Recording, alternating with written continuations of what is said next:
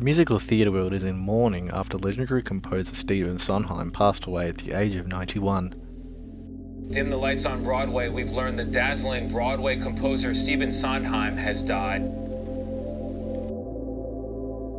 His long list of successful shows included West Side Story, Sweeney Todd and Into the Woods, many of which hit stages across Australia in years past.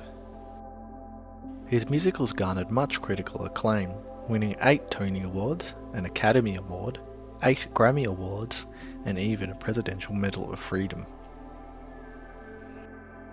Founder and artistic director of Theatre Travels Carly Fisher details the importance of a Sondheim show in the theatre world. As far as how important they are, I think that I think it's been said over and over again in papers and news stations across the world over the last few days, there is no competition for him, right? He is by far the most influential composer and lyricist of the second half of the 20th century, and that's just because of how prolific his portfolio is. He wrote so many shows, and shows that I'd say that, you know, even your average theatre goer might perhaps not know to attribute to him. Shows like West Side Story, like Gypsy. My personal favourite of his is Assassins, which is a very heavy word musical. And I think that his ability to not shy away from the demands of a book musical really set him apart. I think that that is one of the main things that if you listen to a Sondheim show, you can hear his respect for the story, for the book, for the reason that his characters need to sing the songs that they need to sing. They're not singing because it's a musical and everything should be singing and dandy. His shows aren't like that. People sing when there is a purpose and they speak when there is a purpose. And I think that that is, for me at least, as a massive musical theatre fan, that's what is most recognisable to me about his portfolio. Just how clear he is in when someone should speak and why they should speak. His research is unparalleled. Another element that is often overlooked of Sondheim's work is his love for the next generation of musical writers. And as recently seen through Netflix hit Tick Tick Boom, Stephen Sondheim fostered an array of young talent, truly shaping the world of Broadway and beyond.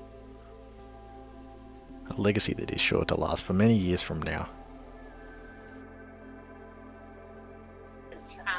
You know, he had an organisation, the Stephen Sondheim Foundation, I believe it's called, that did just that. They used his musicals as education.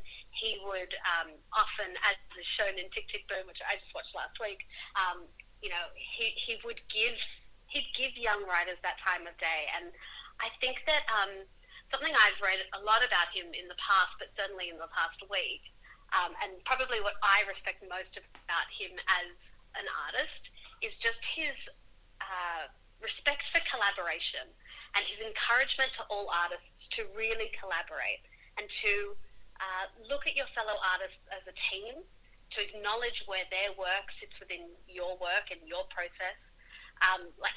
For example, it's one of my favourite stories that I read again just the other day. Stephen Sondheim was really well known for sending some super fiery letters off to different newspapers when their articles or reviews of shows would come out and they would overlook the book writer. And he was writing the music and the lyrics, so that's not his part. So it's not like they forgot him. But because they were so focused on it being a Sondheim show, they'd often forget the person who wrote the words and the book. And he would take to his pen and write these really steamy letters to the editors of, you know, like the New York Times and the Los Angeles, the big papers, because he believed that strongly that all artists should be acknowledged for their work and in collaboration. And I think that that's probably the best legacy to leave to all of us who are artists and anyone involved in the theatre, is respect the people you work with, collaborate with others around you, and because of it you'll have a much stronger art, you'll have a much more meaningful art. And I'd say that that's probably the greatest legacy that he can leave to the future of musical theatre and of theatre in general. Stephen Sondheim passed away on November 26 at his home in Roxbury. The cause of death is still unknown at this time. Benjamin Lamb, Sin Media.